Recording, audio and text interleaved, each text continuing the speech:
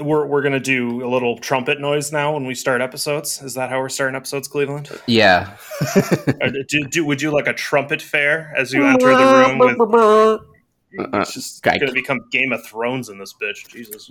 Oh, don't get me started on that. Even though I got plenty of GOT to talk about today because there's so much to compare with The Witcher and ideas moving forward. And I was waiting for you to bring up GOT. Like I was like, how far into this episode will he get before he makes the first Game of Thrones reference? Is it a minute, 2 minutes? And I went over. I said like a minute and a half. So I lost my own bet because you did it within the first minute. Yeah. Well, that's the thing. Like Game of Thrones, Witcher, and Lord of the Rings for me, like it's impossible for me to mention one of those things without like it's very rare that at some point by the end of the conversation, like I haven't mentioned the other two things as well. Yeah, no, like, and that's that's fair because like I'm actually right now I'm listening to the Lord of the Rings audiobooks. Which one? And so Fellowship. Oh, Fellowship. Okay. I'm working on Fellowship right now. I'm like I hope it's not Silmarillion. No, dude, I just need I need a chart just reading this one book. Like they're referencing people that I didn't even know existed, and then like they would go on this long diatribe. Yeah, and then we're still in the fucking Shire, like we haven't gone anywhere. And I was like, what was the last 14 minutes for? Yeah, oh, just some random song you wanted to sing? Okay, I guess that makes sense. So it's definitely like I was listening to The Fellowship of the Ring, then I watched this Witcher movie, which we're going to talk about, and now it's instantly making me want to go back to Game of Thrones. Yeah, no, it's like this triad of perfection. Yeah, for real. It's like, don't get me wrong to anyone who's listening who might have gotten rubbed the wrong way. I love all Lord of the Rings. Steven can attest to you guys. Like we were literally working in the office together before COVID. And at like a certain point, remember I told you, Steven, like I'm rereading the Silmarillion right now. Like, and I asked you what's wrong. Like I thought it was like your depression method. Like this is what you do to like do self-inflicted pain. I'm like, anyone who's ever read the Silmarillion has either come out more confused, they've changed their entire perspective on life, or are just lost in the woods for 4 months. Like there's no good that comes out of that book, I feel like. Well, no, good. Like, I get what you're saying. Obviously, I know you're exaggerating. I am, yes. But yeah, that's kind of. I mean, I kind of have a similar viewpoint. I'm not gonna lie. Like, I did come out of that confused about a lot of things. Like, I had to reread that book like 15 times just to understand like 10% of it. But for me, I think my favorite, well, obviously a lot of people's favorite story is obviously Beren and Luthien. I love that fucking story. Like that story in itself, when I got to it, like, let me put it this way, like the Silmarillion is such a ponderous read, or such a tedious read, that like when you get to a certain part that's super exciting, you don't even want to leave that part again. Because you're like, okay, like, how much more boring shit am I going to have to read through before I find something exciting again? So, like, when I got to the Beren and Luthien story, I reread that, like, 50 times, and, like, I refused to. Somehow he muted himself. I don't know how he did that. Cleveland, I'm sorry. Did I mute myself? You just muted yourself in the middle of your like diatribe about this favorite section of the book. It's like the book didn't want you to talk about it. Like, don't tell him about the good parts. Tell him about the shitty parts. So true. JRR, if you're out there somewhere, like, my bad, dude. I'm just being honest.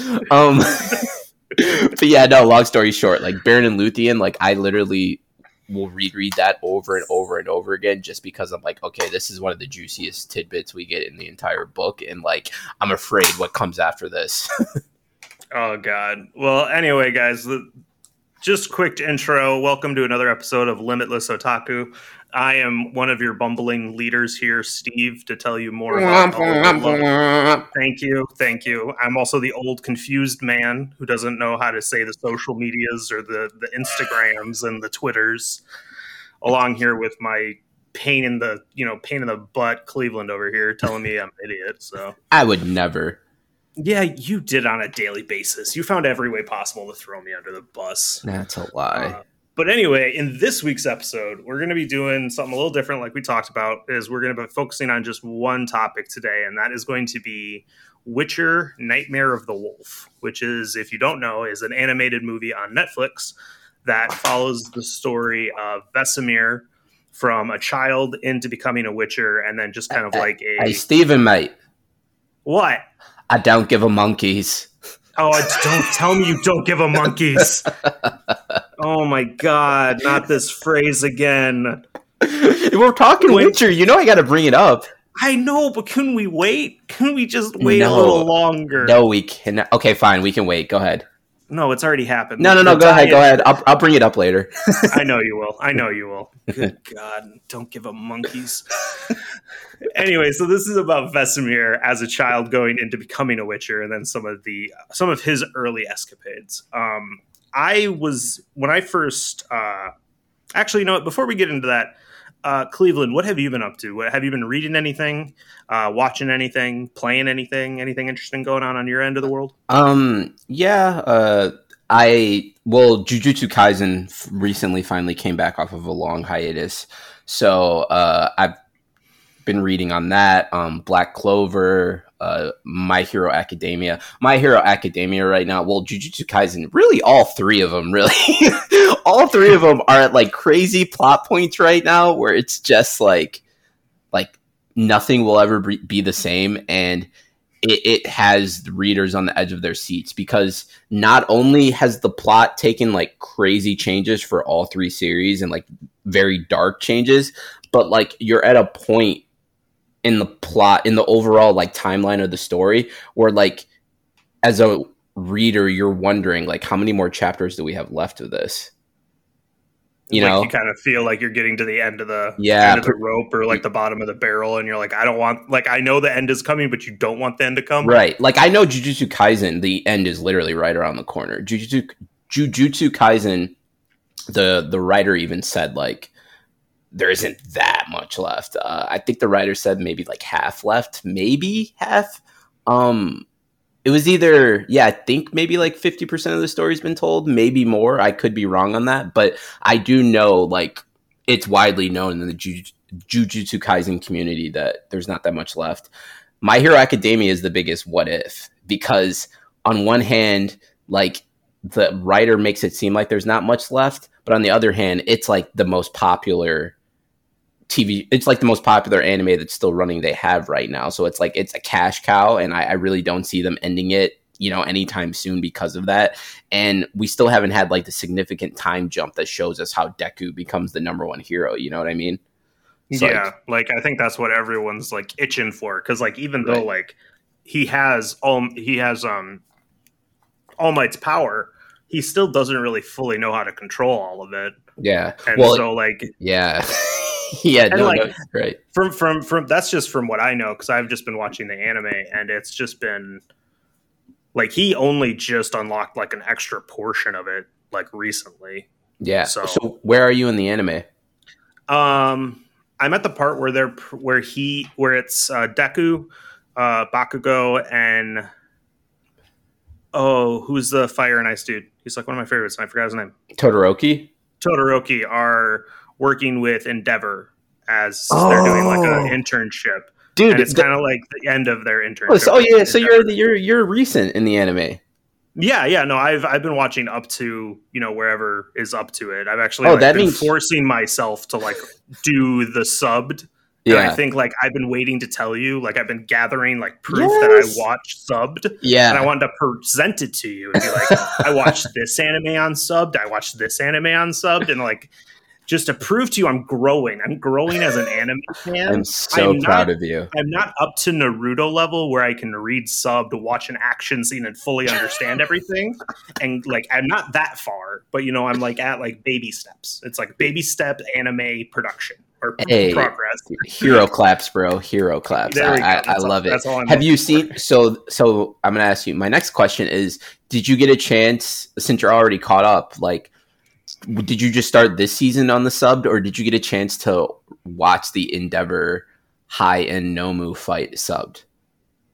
I haven't watched that one subbed, but knowing after watching a couple other things in subbed, I feel like I need to go back to that fight and watch it in subbed because it just seems like it would just crank it all the way up to 11 for me. It does, because I love that fight to begin with. I thought it was an amazing fight, but I was just so like sucked into just the battle that I was like, I can't even picture trying to read subtitles at the same time as this. No, I feel you.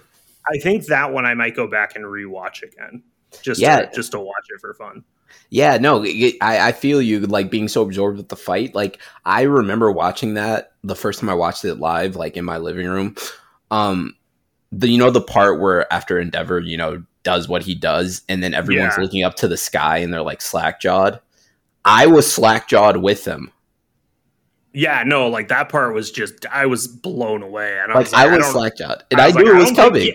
I don't know if he's going to make it. Like, I'm at that point where I didn't have any of the back knowledge you had. And so I was like, I think this is end of Endeavor. Like, that's what I thought, honestly. Right. No, and that's what I thought when I was reading it. Like, I thought maybe he would get his redemption through that, Mm-hmm. But I'm glad that they went the route that they did. But honestly, Steve-O, here's something for you that you'll want to hear. You're actually more caught up on the anime than I am. Like, okay, this part needs to be like clipped and framed on my wall forever, so, like, and I could just play it and hear that every morning as I go into work and be like, I achieved one thing already, and I didn't even start anything. So I'm caught up on the manga, but with the anime, I was caught up, and then I missed like 3 or 4 weeks in a row, like. Maybe not 3 or 4. That's a bit of an exaggeration. Maybe like 2 or 3 weeks in a row. Yeah. And I got to the point where I was like, you know what? Like, how about I just wait until the season's over and just binge it? Oh, yeah. So that's kind of what I'm doing. I'm like, dude, you know what? Like, it comes out once a week anyway. As long as I have that manga to read, like, once a week, like, that'll satisfy me. And then when the season is finally over, like, it's going to be such a satisfying feeling to be able to just binge that in, like, a weekend. That'll be, I understand that aspect too, because like that feeling of just being able to like sit down and have a planned weekend to just dive into a good story is just something like I've been missing for such a long time. Just because like with all the stuff, like now that my wife and I have been both vaccinated, we're now trying to go see our family more and just, spend more time with our cousins and whatever. But it's like everything for the last like 2 months has just been insanity. So we haven't gotten a chance to do anything like that. But like, there's a couple shows I've been trying to get into. I've been trying to get more into Naruto. One of the, like, I saw this really funny TikTok where it was like this girl being like, if you don't like this show, then try this show because it's like similar or whatever. And she says Naruto, and then it says try again. So just like pretty much telling you to like, just do it again. And so I was like, you know what, maybe if I do actually like try to watch it as like suggested by fans, like, watch from this episode, watch from like episode 1 to whatever for that story arc, and then go to the next story arc and like skip all of the filler episodes. I feel like it might be a possibility for me, but I don't know if there's like little pieces within those filler episodes that would then make the overall story more important. No, there's not. And like, I think that's my problem with Naruto, because I always love to find little Easter eggs within the story that then are referenced later. Mm-hmm. Even though it only brings me joy, I just love it. And so that's where I know I don't like skipping episodes. I feel like if I start a series, I should start from one and finish on the final one. Yeah, no, I feel you. And it's also hard if you're not familiar with like the manga and you're just an anime only. It's hard for you to kind of decipher where the filler starts and where it ends. And to be honest, I'll be honest with you, towards the end of Naruto, like the very, very end of Naruto Shippuden, there were some of the best fillers I've ever seen in my life on any show. Like towards the end, like they did some fillers on Kakashi and Itachi and like some other characters that you'll meet, later. And like they were the best fillers. Like they actually added a lot of detail and a lot of like context to the backstory, but that's towards the end, ship it in. And those are fillers that you're going to want to watch because those are action filled, very exciting, keep you on the edge of your seat, and it'll tell you the backstory of certain characters that you didn't know before. But all the fillers in like the actual like Naruto show that comes before ship it in, it's trash. Oh, okay. Like, and you don't need to know it. Like any relevant data that will be, or relevant info that'll be in those fillers, you'll see it in the actual canon episodes too. Like you gotta keep in mind, Naruto is like Dragon Ball Z, one of those shows where they keep replaying the same fucking scenes over and over and over again. Yeah, and like so, I think what I might do is I might like get like a printout of like, you know, these are the episodes to watch for this. Yeah, I was gonna say do that. I did that, and I know they have it, and just like dive into it that way. Because I think if I because that's been my real issue is if there's ever been an anime with too many fillers, I always just jump ship right away because I'm like I don't have time for this pointless bullshit. I just want to go back to the story and the action, and so that's where I really need to, I think, skip all the filler, and then I may actually enjoy it. But the main thing is the reason why I've had like this uptick in wanting to like watch more anime in subbed and not dubbed is I was talking to my siblings recently, and there was a couple shows where like we all watched them either subbed or dubbed, and we were watching, like for example, we watched Cowboy Bebop, which was a huge show on Toonami, Adult Swim, and like we watched that entire show on Toonami, like from episode 1 to the end. And that was, we only ever watched that in dubbed. And so then when we try to watch it in subbed, it just sounds really weird to us. Like it just doesn't sound like the right show. It sounds like the wrong audio track for the show. Right. And so, but then there's other shows we've watched where we've only ever watched it subbed. And then we tried to watch it in dubbed and it sounds like, you know, nails on a chalkboard. And so like we were going back through talking about all those different shows. And then I also had recently watched, there are 2 movies on Netflix that are Rurouni Kenshin that are live action. Mm-hmm. It's like the beginning and then the finale. And it's just, you know, more live action anime, but it's actually fairly well done in a very darker mode where if you know Rurouni Kenshin, it's when he's actually the Batosai manslayer. And he is actually an assassin during that time, killing people. And then he slowly finds, you know, love and, you know, happiness in his life. So it's actually a very well done show, I thought. And I watched, and the only way to watch that is subbed. And so like I watched, you know, 4 hours of Rurouni Kenshin all subbed with action scenes. So I was like, oh, maybe I can do this. Maybe I'm not, you know, a horribly handicapped human like I thought I was. Yeah. Hey, that's awesome, man. Welcome to the dark side, dude. Exactly. Now I'll be the one with the monocle in the corner with my little cigar being like, oh, do you watch the dubbed or the subbed? Excuse me. Excuse me, I believe my porter has run dry. I don't know why that made me think of the Family Guy flashback when Stewie's talking to like the old business guy about stocks. You remember that? Oh yeah. Oh yes. Indubitably. Yeah, indeed. Yes, indeed. Oh I seem to have combusted into fire. Oh, that's terrible news. Dude, that show, I'm sorry, no show in existence has or ever will have better flashback scenes than Family Guy. That show was so good on its prime, and then later in the years, it just got really fucking weird and dark. Yeah, because they tried to like go like crazy outside the box when like the funny parts about Family Guy were actually like the subtle parts. You know, like they did subtle humor really well. The whole hey, our Hooters ain't bad either. What? PETA? I'm holding Hooters. Oh, I'm sorry, pal. Oh yeah, no problem. Your wife's hot. Like, that's so good. That's so subtle, and it's funny. Oh my goodness. Yeah, no, it's so So I've been watching those animes, and then a little update on our house. So they accepted the offer, like I said last week. Yeah. And we had our home inspection. And so the home inspection guy was like, hey, you can come for the last hour of it. If you have any questions, I'll answer anything that I can. And that way you can know what's going on.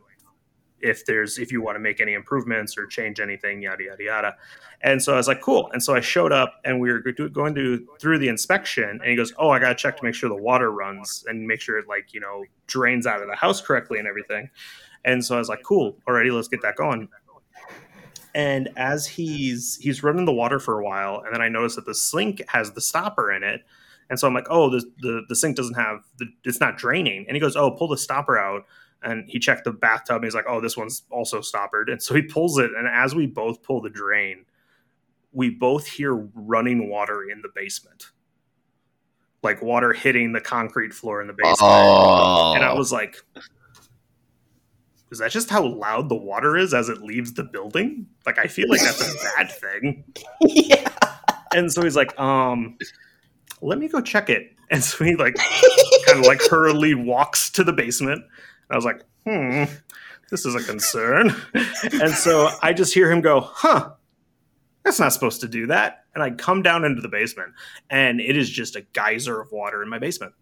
Holy shit. And I'm like, was it like a burst pipe or something? No. He's like, I don't think the main, like the water, like the main water line out to the sewer pipe. Mm-hmm. He said, I'm pretty sure it's clogged. And I was like, what do you mean it's clogged? He goes, well, like there's something in it that's preventing all the water flow, because all the water you're seeing come out on the floor right now is all the water that's in the house. And I was like, oh, can you fix it? And he goes, well, I don't fix things. I just inspect them and tell you if it's broken or not. And he goes, that's broken. And I was like, oh, cool. So what do I do now? Because I have no idea what the hell I'm doing. I'm buying a house for the first time. I don't know all these steps. Yeah. And he's like, well, you're definitely going to want the seller to fix that before you buy the house. And I was like, well, yeah, obviously. That would probably be a number one. I'm not fixing that. Right. Yeah, I'm not fixing it. And so we had to like write up like this amendment letter to the seller to be like, hey, we need, this list of things fixed before we'll buy the house. Yeah. And so like we heard back from him today saying that, we fixed that water, that main sewer line pipe. So that should be fine. And they mentioned all this other stuff that they're going to do. And I'm just like, well, but did you though? Like, I want to trust you. Like, I want to hope for the goodness in humanity and assume that you did what you said. But I'm like, could you like prove it to us that you fixed it? Like, can I come and check it and like, run water for like 20 minutes and then let it flush all down together? Right. But as I was talking to the home inspector guy, he was like telling me like what it could be. And he was like, well, it was probably when they were doing the installation and putting up the new drywall and whatever, and, putting that like paste stuff over the creases so you don't see the lines of each, drywall board. He's like, they were probably just cleaning their tools in the sink and it just went down the pipe. And then no one's been living here for the last 3 weeks or however long. And it just hardened up and just made like a little dam on the inside. And that's what was causing the flow. And there was nothing to like break through it. And he's like, that could be the easy answer. What's the bad answer is the sewer line connecting my house to the main city sewer. That pipe is broken underneath the ground and needs to be dug up and replaced. And I was like, I wish you hadn't have told me that, because I don't want to think about that. That's the worst possible option. Yeah, so though you're gonna need fucking King Shark to go down there to fix that shit for you. Jeez Louise. And so, or what's the other guy's name? The alligator? Oh, Killer Croc. Killer Croc. Yeah, you need Killer Croc to get in there for you. Well, the only Killer Croc I accept is from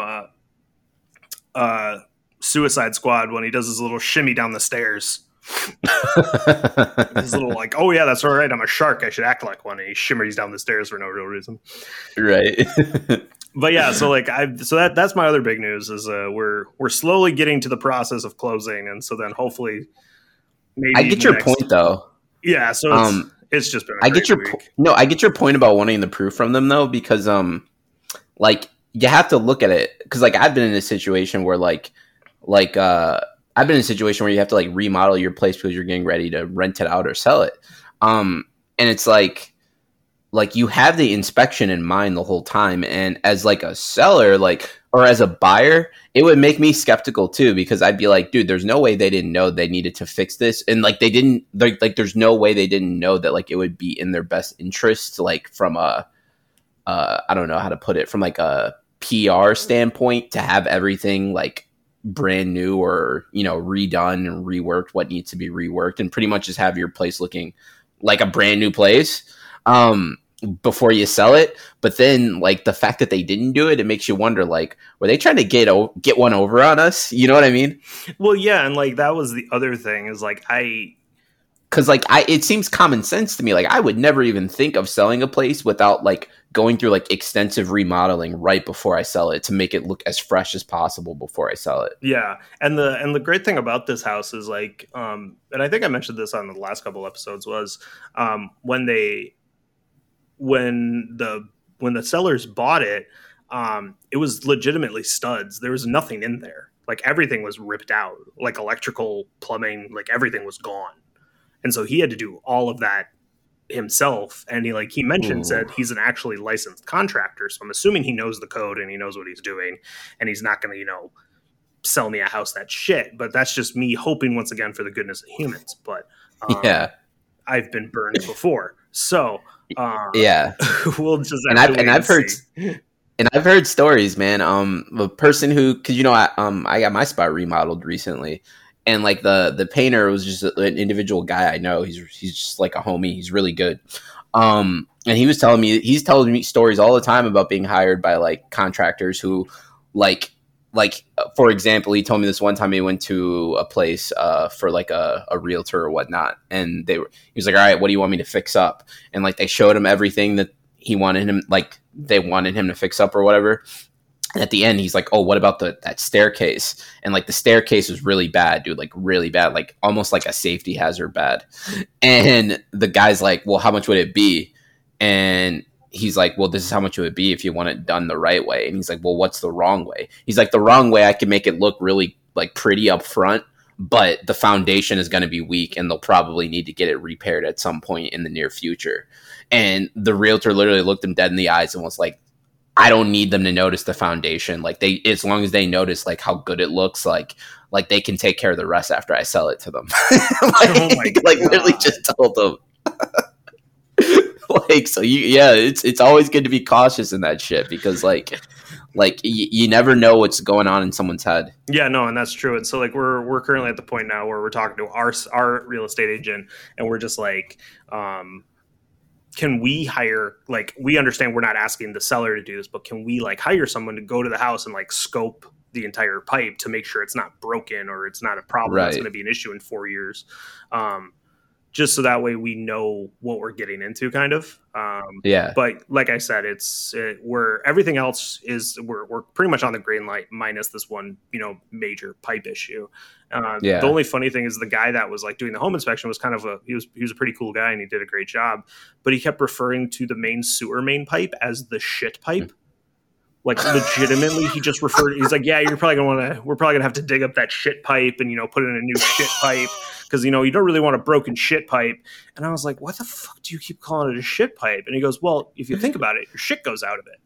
And I was like, "Okay, but like, can we not call it a shit pipe?" And he goes, "No, that's the only thing I legitimately refer to it as." And I was like, "How do you write reports?" And he goes, "A lot of auto check, a lot of double proofreading." That's hilarious. I just want to know what report he's ever sent out. And they're like, "Excuse me, what is a shit pipe?" And he goes, "Fuck, I missed one." See, dude, that dude sounds awesome. See, like whenever I hear inspector, immediately all I think about is like the really creepy dude from I Pronounce You Chuck and Larry. Oh yeah, that guy. That's all I think about when I hear inspectors. Yeah, no, but like it was. So like the whole inspection process was fine, but like it was just like having water gushing into my basement was kind of a concern. So that's kind of something we're gonna have to keep an eye out going forward. So I hear you. All right, so on to what we're actually going to talk about, guys. Sorry for that little rant, but to be fair, what we're about to talk about is literally like an hour and a half anime movie. We don't need to spend like our full episode talking about it. No, like I was actually worried that this episode was going to be like 30 minutes long, and we were going to be like, enjoy. Right. So we're here to talk about The Witcher, the recent prequel anime film that came out, The Witcher: Nightmare of the Wolf. And let me just start off. We can get into like details of what we liked or didn't like, but just like I think it would be cool if we both just kind of give our overall kind of initial reaction to it or initial thought about it. Yeah. And I loved it, dude. I loved every second of it. I loved The voice acting, we talked about this before we started recording. Theo James, Laura Pulver, Graham McTavish, they were all spectacular. You brought up Graham and specifically Steven, and like I agree with you. That dude is phenomenal. He doesn't get nearly enough work. He like, even though his character Dougal in Outlander is like does some really shady shit that really pisses you off, he's easily one of my favorite characters. He brings like intensity to every scene he's in. And when you hear him as just like strictly just like a voice actor, like he's perfect. Like I assume his Witcher character was from Skelliger. I think he's from Skelliger Island. Like if that's where they're saying his character's from, then that voice acting was like perfectly casted, because like Skelliger, like their accent is very close to like the accent of like back in the day of like the Scottish Highlanders. Oh, okay. Yeah, no, that was actually I didn't know all of that part, but yeah, Skelliger is like the Viking territory of the Witcher world. Oh, okay. Gotcha. Yeah, just so you guys know, like Cleveland is the scholar when it comes to Witcher. Like he loves it, and I generally go to him with any of my questions. But no, for me as well, like from the beginning, I actually thought it was an anime series. I thought it too, like, man. I was bummed when it wasn't. I forget what day I watched it, but I just remember I sat down and I just binged it all in a day. But I watched I was like watching it, and I was like, oh crap, I gotta go like move my laundry or something. And so I paused it, and it said like, an hour and 40-minute movie, and I was like, wait, what? It's like, this is a really long intro episode. And then I like went back to the title screen, and I was like, oh shit, this is a movie? Damn it. And so like I was really bummed out about that, because like I was just like thinking like this was just going to be like Castlevania, which is another one of my favorite shows, and like I'm like itching to go back and watch that one again for the third time. Like it's just such an amazing, well done show. It really is. And this Witcher anime. Oh, and Theo James. Theo James would be in that too. Theo James is in that too, which is like, if anyone's trying to think of who that is he's actually he plays 4 in the Divergent series. And so like I actually just found that out before we recorded today. I was like, oh, it's from Divergent, I think. And like it was just kind of a blast. It was just kind of a shock to me. Also Underworld shout out. Yeah, Underworld shout out. Yes. We will. Someday I'll go back and rewatch those movies. It's been a while since I've seen them. Dude, they're cult classics. No, I'm not throwing any shade towards them, like at all. I've just no. I know it's like poorly reviewed, and like I don't disagree with that. Even when I was a kid watching it for the first time, like when you're a kid, you don't really care about reviews. Mm-mm. But like even when I was a kid, I was watching this thinking like this is just all action, like most of this plot is shit. Like the mythology part of it was fascinating, but most of like the actual like film plot just sucked. But just the action, the myth behind, like the mythos behind it, and Kate Beckinsale as Selene, like you just can't beat that. No, and like I 100% agree. I'm pretty sure that was one of the few moments in my childhood I remember as like puberty hitting me hard, and I was like, oh, I have feelings. Those are interesting. Oh, I remember mine exactly, but it's not good for. No, we can't. I don't want to put that on recording. No, and I can't share that for several reasons, and I don't want to lose any friends. So, but no, like so from the get go, like the art style was amazing in this series, in this movie. The music, so good, dude, so precise. The music just pulls you in. It's like every part of it I loved.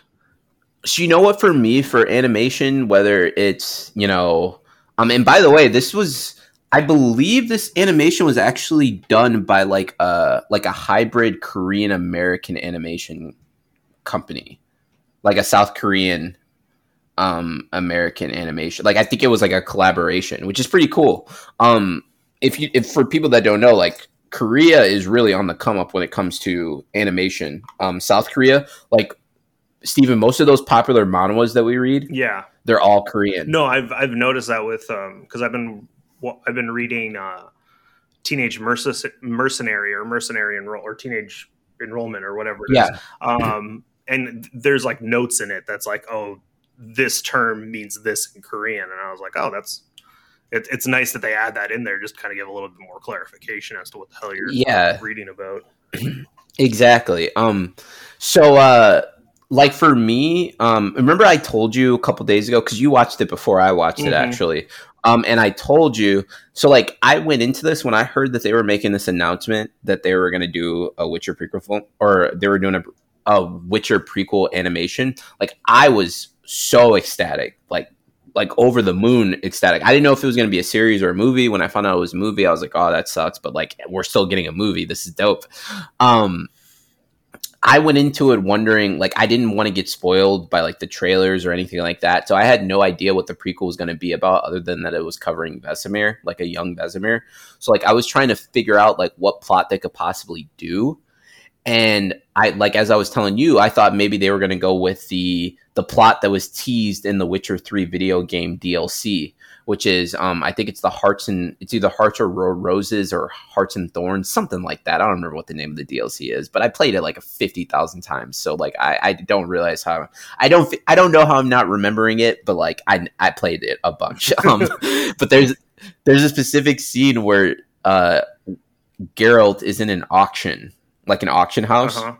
And you have to go up, like as part of the mission, you have to go up to specific characters. There's like 3 characters total, and you have to go up to them, and each of them has like a task or like a mission or something that you have to complete in order to get them to like side with you, or take the advantage over them in terms of what item you should purchase from the auction.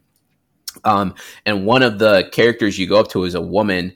Geralt goes up to as a woman, and this is after Vesemir has died in the games. By spoiler alert for anyone who hasn't played the games, like Vesemir dies. But this is after Vesemir dies, and so he's still kind of just like in Geralt's memory, so to speak.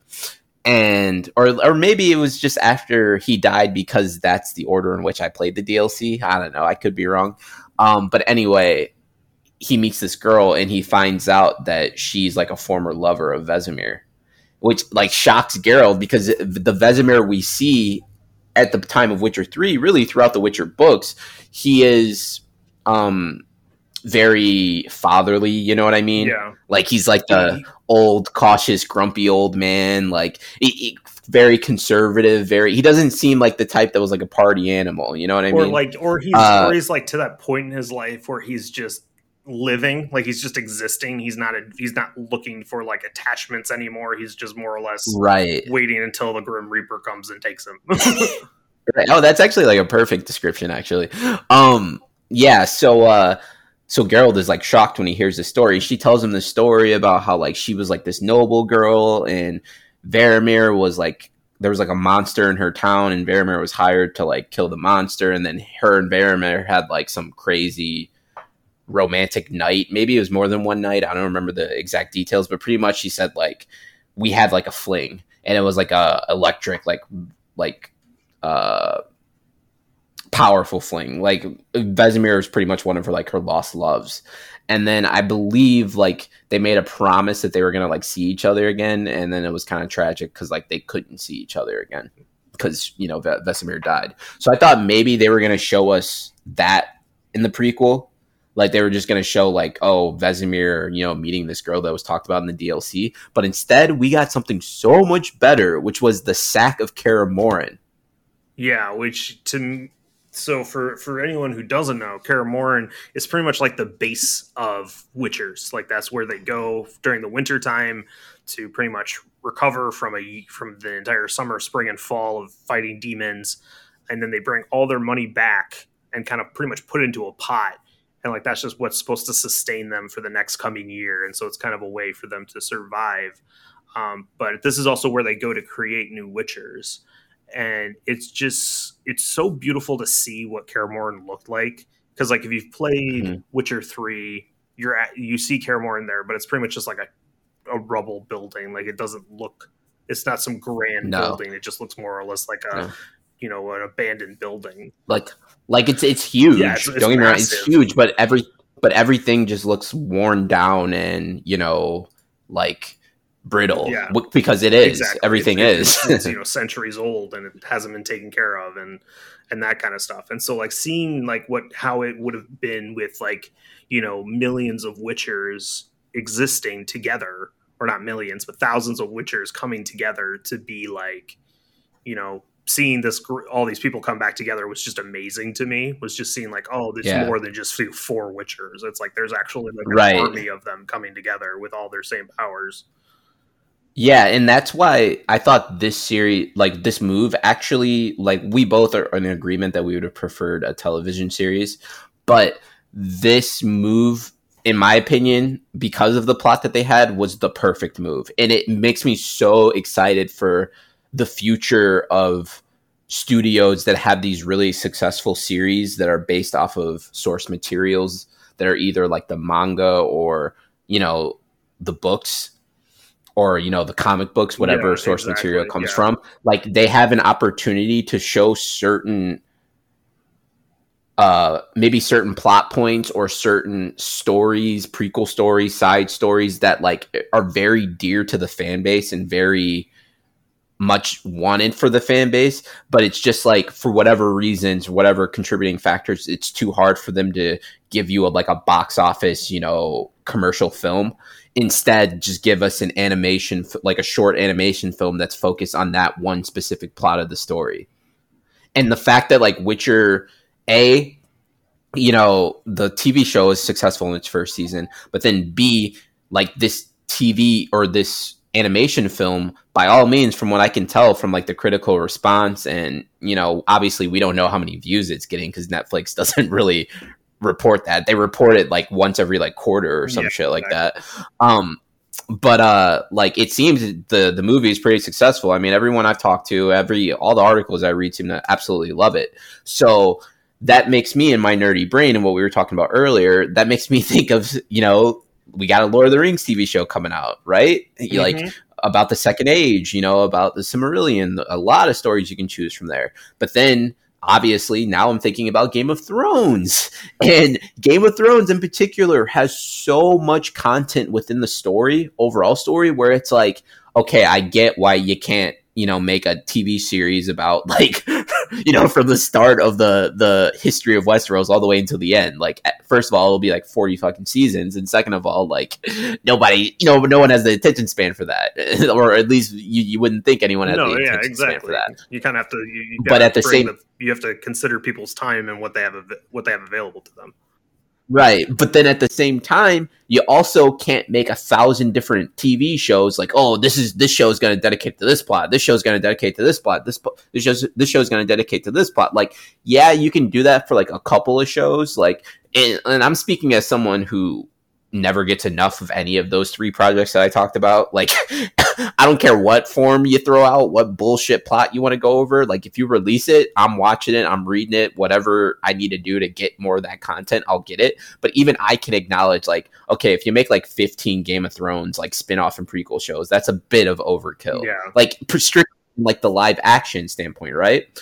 So then here comes this new opportunity with animation films where it's like, okay, I don't have enough material to make like a legitimate long-lasting spin-off TV show for this, but I do have more than enough material to make an extremely compelling, extremely rememberable animation film on this. Yeah, no, that's true. And I think what another issue is when it comes to doing that is like, so I love the idea and I wish they would do it more, because I feel like there's a lot of stories that they don't know how to tell like they don't know, like, how would we even do this kind of a special effect, or like, oh, doing that kind of a thing would, we would be paying so much money to the stunt doubles, or it would take 100 different programmers to get it to like, or like special effects artists to even make it come close to being real.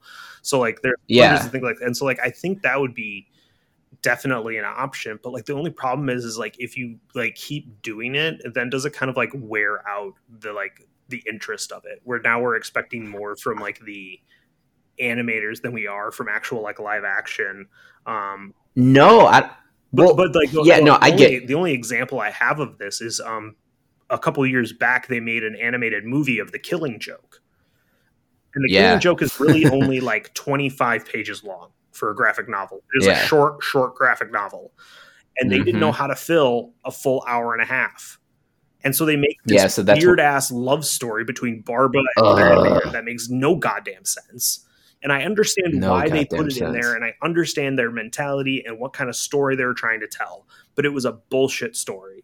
because she doesn't, and so it's just. Oh, hold on, Yeah, no, Steven. Give me a second. Someone just rang my doorbell. 2 hours later. Back to The Witcher. We had a little bit of technical issue. Sorry about that on our last call, but that's fine. There's always the next day, so we made it work. But I forget what we were talking about last time. I think I was talking about the issue with with if you have content that you want to make into an animated movie, but it's not long enough to be an animated movie, then it's like then there's people who take liberties with it.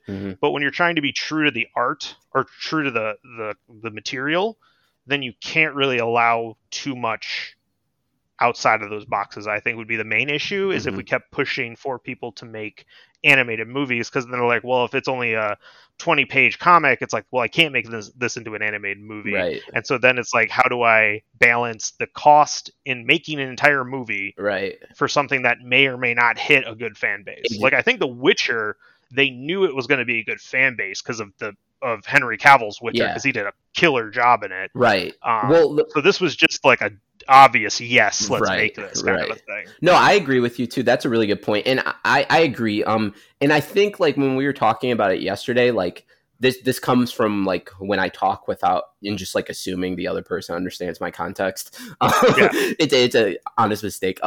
But like I was speaking about it under the context of what you just explained. Like if the project is big enough to where like for instance, I brought up Game of Thrones. Like Game of Thrones is the perfect thing to bring up because Game of Thrones has so much content you can pull from.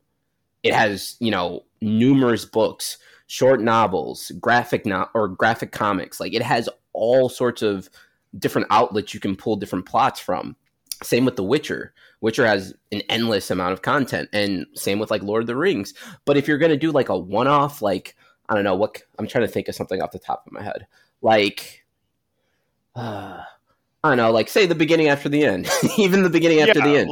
Like, even though you probably could make an animation movie work, find a plot to do it on, like it wouldn't be as ideal as say something like Game of Thrones because beginning after the end only has the manhwa and then a couple of short novels that are actually, when you actually look at the size of the novels, they're really short. You know what I mean? Like it's really not hard to read through them. Like that they're definitely called a light novel for a reason. Right. So. Like that would be hard to that would be kind of hard to make an anime film on in terms of making sure you pull all the necessary material you need for it.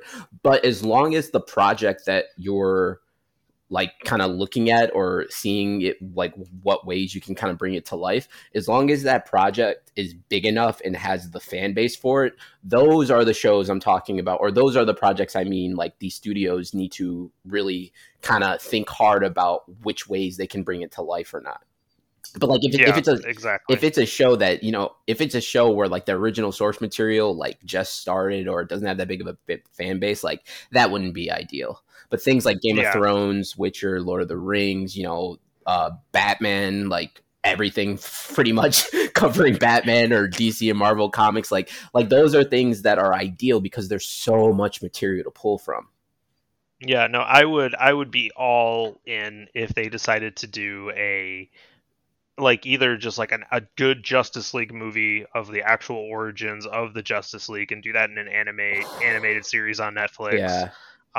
Even base it off of either like the New 52 or the Rebirth or like either one of those series would be fine. Yeah.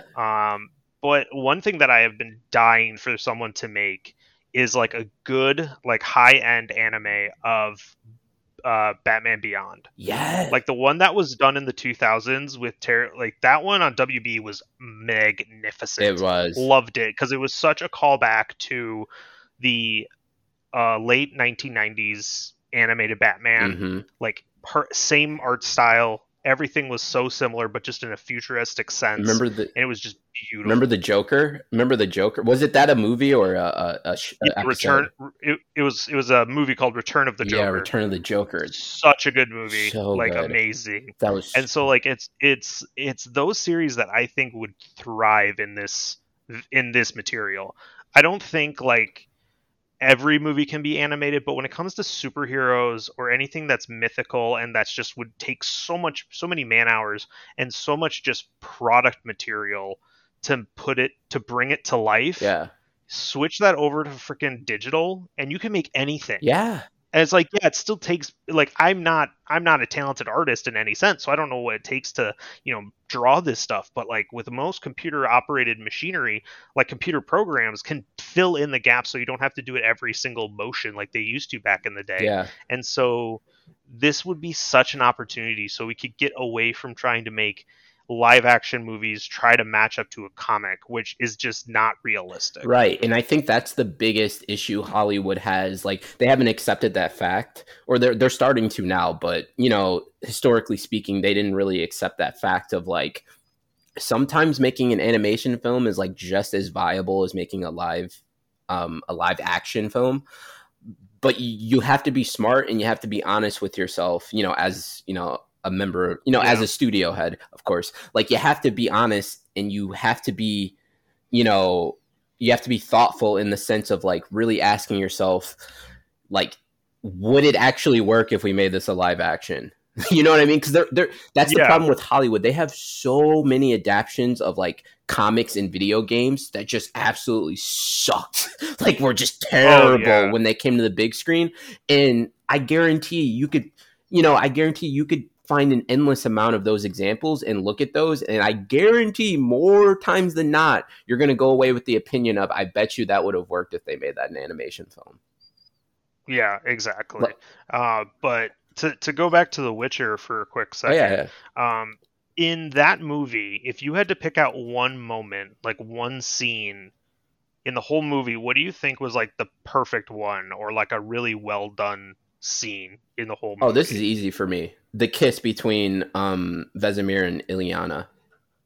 That moment I just loved, because it wasn't like he didn't see his childhood sweetheart as this older woman. He still saw Liliana the moment he left her at the village that night. Yeah. Like, it was still Liliana. It wasn't, oh my god, you've aged. He just saw his true love for like the first time in years after being tormented to become a witcher. Exactly. And it really brought out, to your point earlier about like the animation being so beautiful, it really further emphasized it to me, because one of the things, like, everybody has something different that they look for in an animation. Like, some people are obsessed with how does their hair look, how does their body look. People have different physical features that they kind of look for in animation to judge whether or not the animation looks good. And for me, it's always been the eyes. And that probably goes back to Naruto and how much they used to emphasize like the Sharingan and all that stuff. But for me, like, if like your eyes look lit in the animation, like, I know this is quality to me, like, in terms of how it looks, visually speaking. Oh yeah. Yeah. No, like if at any point they ever skimp on how the eyes look, I'm like, this isn't, because like, so you can tell so much just through a character's eyes. And if you don't put the detail into that area, every single line they deliver is just going to fall flat, because it's not going to deliver the way you want it to. Exactly. And it's like, in that scene really showed me, because they zoom in on Vesemir's eyes and then they zoom in on Illyana's eyes. And to further emphasize the point that you made earlier, like, I couldn't agree more about what you said about how, like, in that scene, he's not seeing, like his child, or what I mean, he's not seeing like an old woman or anything like that. All he's seeing is the woman who's been the love of his life his whole time, like, since he's been alive. And what further emphasized that to me is, like, because they showed the eyes the way that they showed it, like, it was very clear to me he's not looking at her wrinkles, he's not looking at any other aspect of her body that might show how much she's aged. He's looking directly into her eyes, and she's looking directly into his eyes, and that's all they see. Yeah, exactly. And like that, I was talking to a friend of mine today at work, and we were talking about this movie, and she was like, that was also her favorite part as well. But for me, my favorite part was when Vesemir and you're gonna have to help me out with this. The evil witch woman. Fuck. I think it starts with a V. I forgot what her name is. I know you're talking about that. Yeah, but anyway, the evil witch woman who I can't remember the name of, she's like telling the story of her encounter with a witcher, which is where there was a sick king and they brought a witcher in and they accused this one woman who was like quote unquote a sorcerer of the town, who was always considered the troublemaker, and they killed her. And then they quickly found out later that it was actually the chef poisoning the king, and he got a cut of the witcher's money for faking this like possession or this spell that was supposedly happening. And it just showed the darkness of a witcher, because like in my head, because when I was first introduced to the Witcher, it was when Witcher 3 came out, and in that one you kind of learn about how everyone hates the Witcher, and it's just they see them as like a plague. They don't want to be associated with them. They just assume that they're in for the coin, and if there's no coin involved, there's no point in talking to them, kind of a thing. And so like I always saw them as the victim. But then when I saw that scene, I was like, oh shit, it can be both ways. Yeah.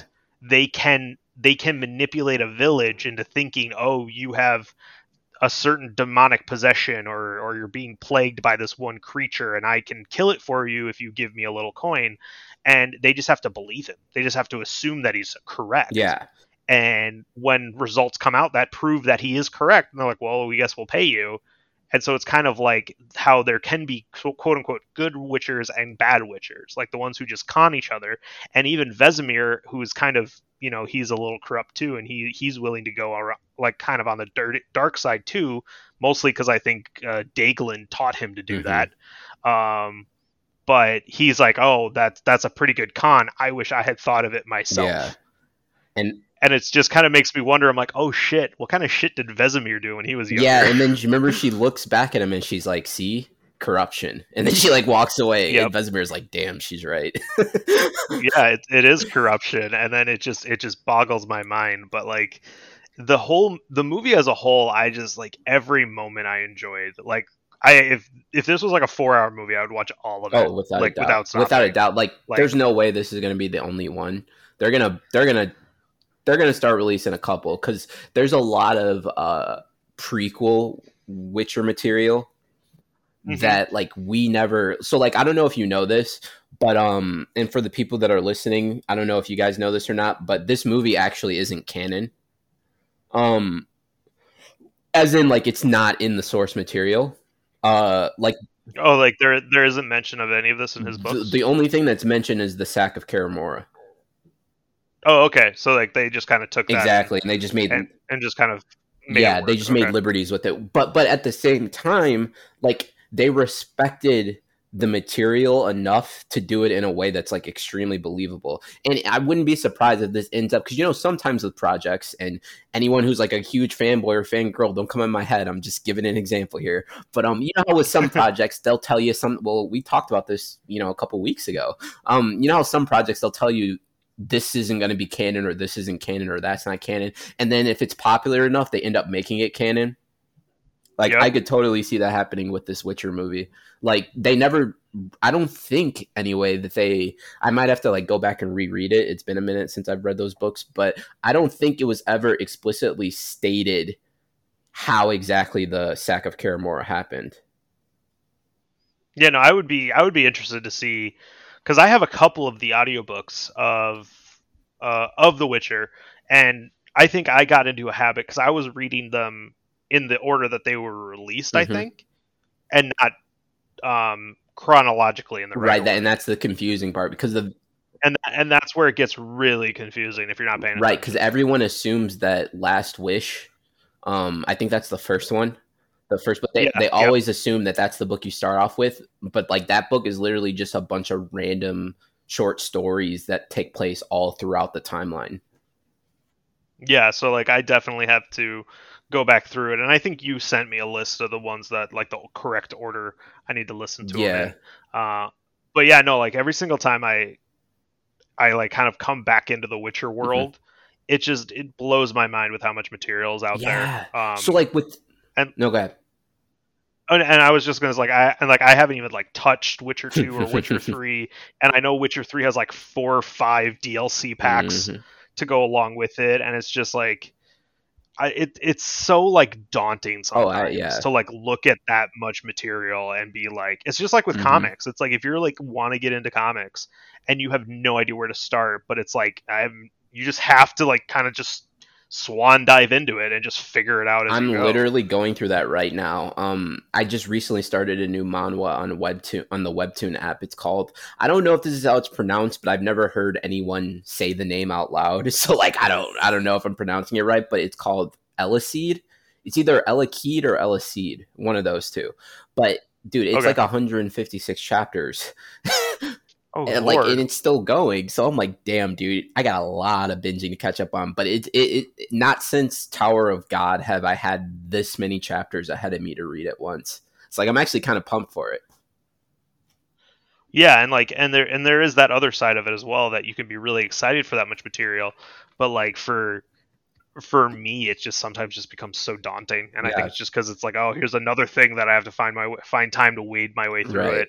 And like I've tried to do audiobooks for The Witcher while I was doing like my job or doing something like that, but it's like if I ever wasn't paying attention to the book and I got really deep into what I was working on and then tried to go back to the book, I would have missed like 30 minutes of actual content I should have been listening. Exactly. And it's hard to figure out where exactly you stopped paying attention with an audiobook. Yep. Mm-hmm. Yeah, because you can kind of tell when you're reading an actual book. You can just be like, I've been staring at the same page for 20 minutes. Let's just go back to the top and go back down. Whereas with audiobooks, it's just continually flowing information coming into your head. And especially if it's like the first time you're listening to it, you really want to focus in. But after you've listened to it once or twice, it just becomes, just you can jump in and be like, oh, we're at that part. Okay, cool. But I kind of wanted to touch on something that you mentioned because I was going to bring it up anyway, so I'm glad you brought it up. So like one of the things that I really appreciated about this movie, and it goes to, your point about corruption and like the whole Witchers Guild. Like I like the fact, to me, the best stories are not stories where like one or two or three characters operate in the gray. Like, to me, the best story is a story where the vast majority of the characters, like, in the cast operate in the gray. Like every character is equally capable of doing something effed up and equally capable of doing something good. Like, those are the most fascinating stories to me. Because, like, if they're most of the time they're good or most of the time they're bad, like, there's no... You don't have any expectation anymore because you already know what's gonna, you know what I mean? Like there's no mystery to it. You can already you already know the plot line even before it's done. It's just like, okay, here we are. Let's continue on with it. Exactly. So like for me, The Witcher, that's why The Witcher quickly became one of my favorite, novel series of all time, because almost all the characters, dude, almost all of them operate in the gray. And this example with the corruption with the Witchers, like that makes sense to me. Like that I don't see that as something where it's like, oh, like I can't believe such like such an honorable guild that slays monsters. Like I can't believe they're bad people. Like, no, think about what they're doing. Like you're not going to get a preacher's son to do this type of work. No, and like this is definitely not something that's for the faint of heart on any level. Like they are legitimately doing this to survive. Exactly. Like they hunt monsters in order to put bread on the table and actually be able to sleep in a bed for a night. Right. Like this is the only way that they can make ends meet. And so it doesn't surprise. I guess it doesn't surprise me that they're so seen as a plight on the world, but at the same time, you kind of have to think it's like, well, people who do the dirty work are never usually the ones who are praised for what they're doing. It's usually the government or the leadership that's like taking the praise of being like, oh, they cleaned up the city, when actually they didn't do shit. They just assigned people to clean up the city. And like in the Witcher's case, it would be like the Lord is getting all the credit. Yeah, the Lord. Yeah, exactly. And like the Lord or the lady of the city. Yeah, just, I mean, but. And 9 times out of 10, it's usually their fault the shit's happening. Yeah, honestly, and that's why. That's one of the reasons why in the novels he's called Jaskier, but in like the TV show and on the video game they call him Dandelion. or Dandelion, however you want to pronounce it. There's a couple pronunciations. But that's one of the reasons why he's so important, like specifically to the story. And I don't think a lot of people, well, no, I won't say a lot of people, but I know, because I've talked to people, like, and like they'll literally talk about Dandelion as if he's just like, or Jaskier as if he's just comic relief, you know? Which, to be fair, he does have a lot of comedic moments, and he does say really funny shit all the time. But that's not the point of his character. The point of his character is to tell Geralt's story through songs. Like, and so that's one of the people always ask me, like my friends who just started watching The Witcher, or at the time had just started watching The Witcher, they would always ask me questions like, why the hell is Geralt known everywhere? And I'm like, because Dan Gillian is like a decently famous singer, and he literally goes around singing bards about like Geralt's conquests and his hunting trips and like all like the crazy stuff that happens with Geralt, like in like his accomplishments, his failures. Like Dandelion tells people all of that through his songs. So like they're constantly hearing these songs about the White Wolf, and that's why everywhere he goes, people are like, "Oh, you're the famous White Wolf." Yeah, which is that's fair. And so, sorry, I didn't mean to cut you off. I wanted to say something real quick before it leaves my train of thought. No, go ahead. And to your point, like about like you thought it was a good thing that there was at least some reasoning for why the people kind of don't like the Witchers. I couldn't agree with that. I couldn't agree with that more, because for me, like it emphasized that each character kind of operates in the gray, and I hate those stories where people are just like ignorant and hateful just for the sake of it. Like, you look different to me, so I hate you. Like, that's not. Yeah, it's kind of like just how they have a hatred for the elves, even though they've already like destroyed them in 2 wars or whatever. It's like that's so right. It's just no. I get you. Like, and like for me, like that's not fascinating to me. There's no psychological aspect to that. Like, you can't even work with that. Like if you see someone like that, you're like, no matter what I tell you, your mind's not going to change. Like, you're that deeply set in your ignorance that like if a person looks a certain way, you just don't like them. Like I don't like that, and I like that Witcher for the most part kind of, at least as it pertains to the Witcher specifically. I don't want to get into like the elves and the dwarfs and all the other, magical creatures out there. But as it pertains specifically to the Witchers, like even if it may be an unreasonable argument, people still have at least something that they can say, like, this is the valid reason for why I don't like these fucking Witchers. Yeah, exactly. And like they can like explain stories of like, this is what this is what happened to me or my town, and this is why I hate The Witcher. And so like they can definitely tell that, no matter where they go, they're going to have some hate. And like there was even a scene where him and Luca were at a bar and they were just trying to get drunk for the night because they were just doing the thing, and some knight who has a quote unquote more honor than him says like, oh, some lord or lady should have called on a knight with valor or whatever to save them, not some disgusting mutant or whatever.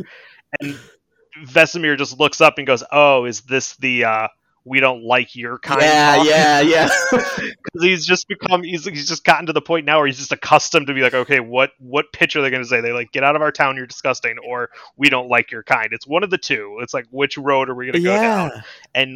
And it's just like he's not instigating anything. He's legitimately just having a good time with a fellow Witcher with 2 beautiful barmaids, and he's just trying to have a good time. But then, of course, somebody comes because they cause the confrontation because they just don't like it. Yeah, exactly. And dude, that's why I always get completely perplexed by people in the fandom who like if they see when the Witcher trailers first came out and they saw certain quote unquote characters that didn't look the way they wanted them to look, they started bitching on social media like, oh, SJWs, they're making it political, blah blah blah blah blah. And I'm like, have you paid attention to the Witcher story? The Witcher story is nothing but political. Racism is nothing new in The Witcher. You literally within the first chapter of The Witcher, they talk about racism. Yeah, and it's like it's pretty much embedded into the storyline of all of The Witcher is from what I've read so far. But there's like this one part as we wrap up. There's just one part that I love where like Vesemir takes over training for all of the underlings that they were in the process of they've been turned into witchers, and now they're in the training method, and they're trying to teach them sword works and all this stuff. And he pretty much like he throws like all like the quote unquote dog tags or the medallions of all the fallen witchers, and he's like, "This is the last moment I'll allow you to hesitate." And he's pretty much telling him, "Is like, are you going to come with me or not?" And one of the children looks at him and goes, "But they all hate us." And all Vesemir says is, "There will always be another monster." Yep, that's crazy. Which is like, whether you're battling a ferocious werewolf or a closed-minded idiot from some village in the corner of the world, there's always some obstacle in your life that you're going to have to deal with. Yeah. No, and you just have to pick yourself back up and continue on down the road. That. And like, that's how I took it when he said that, but I just love that moment. Yeah, I love that, dude. When he said that. And it's spot on with, and maybe, because like, I don't know if it's like explicitly stated in the books, but from that scene, like for me anyway, I can totally see that aspect of Vesemir rubbing off on Geralt when he trained him, because Geralt has a saying in the books that he says all the time, which is that like, yeah, I'm a monster hunter, but sometimes humans end up being the biggest monsters of all. He says that over and over. It's like a repeated phrase throughout the series, and it's like a theme of the series. And like what you just said and the scene that you just brought up is like a perfect example. So I just had one other quick thing I wanted to go over before we wrap up, Steve-O. I wanted your thoughts on the voice acting. So for me, voice acting has always been like key and important to me, and I think we talked about it a little bit at the beginning of the episode. But for me, I loved Vesemir's voice acting. Theo James. Theo James was amazing. But the other one that I really enjoyed was Daggerlance. Oh yeah, Garam, isn't it Garam McTavish? Yeah, McTavish. Which, if you ever find him on social media, every 4th of July, I think he always posts the same 3-second video, which is "Happy Treason Days, you ungrateful colonists." Which I find hilarious because he's British, and so it's just such a funny thing to put out on 4th of July every year. But his voice acting is so well. It's a very gruff sounding voice. It's just makes it sound. He sounds like he's lived 100 lives, and it's amazing. Dude, he's awesome. I just love that character. Yeah, no, he really is awesome. Actually, you know how I said yesterday how like the most recent thing I saw him in was Outlander. That's a lie, because he's actually in the most recent season of Lucifer. Like he's in a couple of episodes, and his character is actually really memorable. Yeah. Oh, okay. Yeah. No. And so like for me, those are like the two biggest voice actors in the series. Nolan North was in it. I think he was actually the knight in the bar when he said like, "Oh, they should have called on some knight with honor or whatever." I think that's actually Nolan North's voice. I would have to double check that, but it's just kind of interesting whenever you just come across him in random. He's in like the most random projects across the board. He's like everywhere. Yeah. But no, like for me, the voice acting I thought was spot on. I don't know if you agree or disagree. Oh, I agree 100%. And like I liked Mary McDonnell too. She played Lady Zerbit or Zerbst. I always get these names effed up. Yeah. And then Laura Pulver, who played Tetra, that was the evil witch. She played Tetra. She's phenomenal. I love Laura Pulver. I don't know if you ever watched this show, but she was from this show called Da Vinci's Demons. It was on Starz. It was a couple seasons, and it was about Da Vinci, like the early life of Da Vinci. Obviously they took a shitload of liberties with it. Like they had like magic and all this other shit, but like it was really good, and I loved her. She was like married to Lorenzo she was married to Lorenzo Medici. And the Medicis are like one of the most famous houses in the history of Italy. So like, do you mean Medici? Yeah, Medici. Yeah, Medici. Yeah. Oh, okay. So she played like his wife or whatnot, and she was just really good. But I thought her voice acting was excellent. Her and Theo James like I knew something, like I was getting such a familiar sound from them. They actually both voice acted for Castlevania too. Yeah, so Theo. Oh no, yeah, Theo James, Trevor Belmont, and then Laura Pulver was like the evil vampire chick who took over who like overthrew Dracula. Yeah. Oh shit! Now I hear. Yeah, right. That's crazy. That's crazy. Like, this is what I love about voice actors is they can just slightly manipulate their voice to be a different person. It's amazing. Absolutely. No, and you know what was crazy about this that we talked about Castlevania when it came out is one of the things that was so striking about the voice acting for me in this movie. And it's going to sound so fucking weird to the people listening. So like, please bear with me and try to have an open mind here. But like the way they whispered, like the voice, like there were certain points in the movie where they were like really soft spoken and like the tone was very quiet, almost like a whisper. And something about the way Theo James's voice and like Laura Pulver's voice, like when they whisper, like it sounds like, I don't know, it's like euphoric almost. It's like euphoric sounding. Well, yeah, because I think they finally found that perfect way of making it sound like he's speaking to the audience. Yeah. But at the same time, it's just like that normal thing you would do when you're just thinking to yourself, and you just have that, like that moment of just muttering something to yourself. Yeah, and you feel like you're like part of their conscious like thought. Right, process. Dude, and it sounds so good. Like it sounds like soothing and relaxing, and like it was the same way in Castlevania. Like am I saying that right? Is it Castlevania? I always get confused, like Castlevania, Castlnova, like what it. It's okay, good. I got it right. All right. So like, it's the same thing in that one because you remember me and you talked about how Theo James and the voice actor who plays Isaac, how like they both had like amazing like whisper sounding voices. Like when they whisper, when they get quiet, like their voices sounded so elegant and refined. Yeah, it was like almost if they were like from a proper right, dude. Oh my god, I could not get enough of that. I'm like, dude, am I a creep for being so like pumped up by how these people whisper? I think it's just a level of allowing yourself to just be brought into that world even more, and so that way you're not even. It's not just like delivering another line; it's more or less you're like kind of in their head and just like listening to them how they think, and it's just I think just another level of like an art form or like the ability to present it in that way. I think is honestly amazing. Like, and I think off the top of my head, like I try to think of two English voice actors whose portrayals I've liked more than Theo James, particularly just because he's been in Theo James and Laura Pulver because they've been in Castlevania and now in this, so like they're fresh in my mind.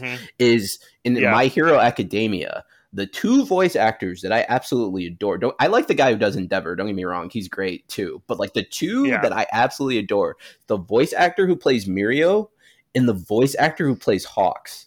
Oh my God. Oh God, I love Hawks. Dude, that voice actor is so phenomenal, dude. In that Endeavor fight, the way that he's like pumping up Endeavor and like, you know, kind of like trying to give him like a pep speech to get him like going, like it just sounded so fucking cool. Yeah, no, like it was that. Yeah, for me, I think the voice acting for The Witcher was 100% spot on. There was nothing about it that I didn't like. It was just phenomenal from beginning to end in my opinion. Across the board. All right, so I think we're good to wrap up if you are, Steve. Yeah, no, I'm good. So next week, we are not really sure what we're going to talk about next week, but I'm sure we'll find something and we'll let you guys know what we're going to talk about. So I was thinking, well, we can talk about it off. or if you have an idea, pitch it. You got an elevator pitch. Give it. I was going to say, I mean, since we're already kind of like towards this subject anyway, like this kind of leads into like a further discussion or a different discussion. Like I was thinking maybe we could just talk about the upcoming House of Dragons series.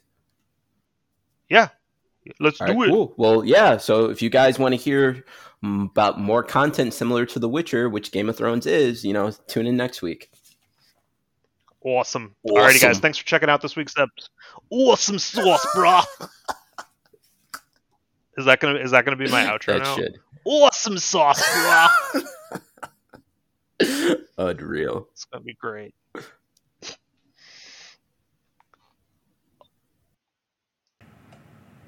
Hey guys, Steve here, doing a little post-production work. I just wanted to add on to this episode. If you enjoy our content and want to help support us, please make sure to check us out on Instagram and Twitter. We are at Limitless Otaku, and please feel free to give us a follow over there. And if you have any questions or thoughts about our show, please feel free to send us a tweet or send us a DM on Instagram. Alrighty, guys. Thanks again for checking out the show, and we'll see you next week.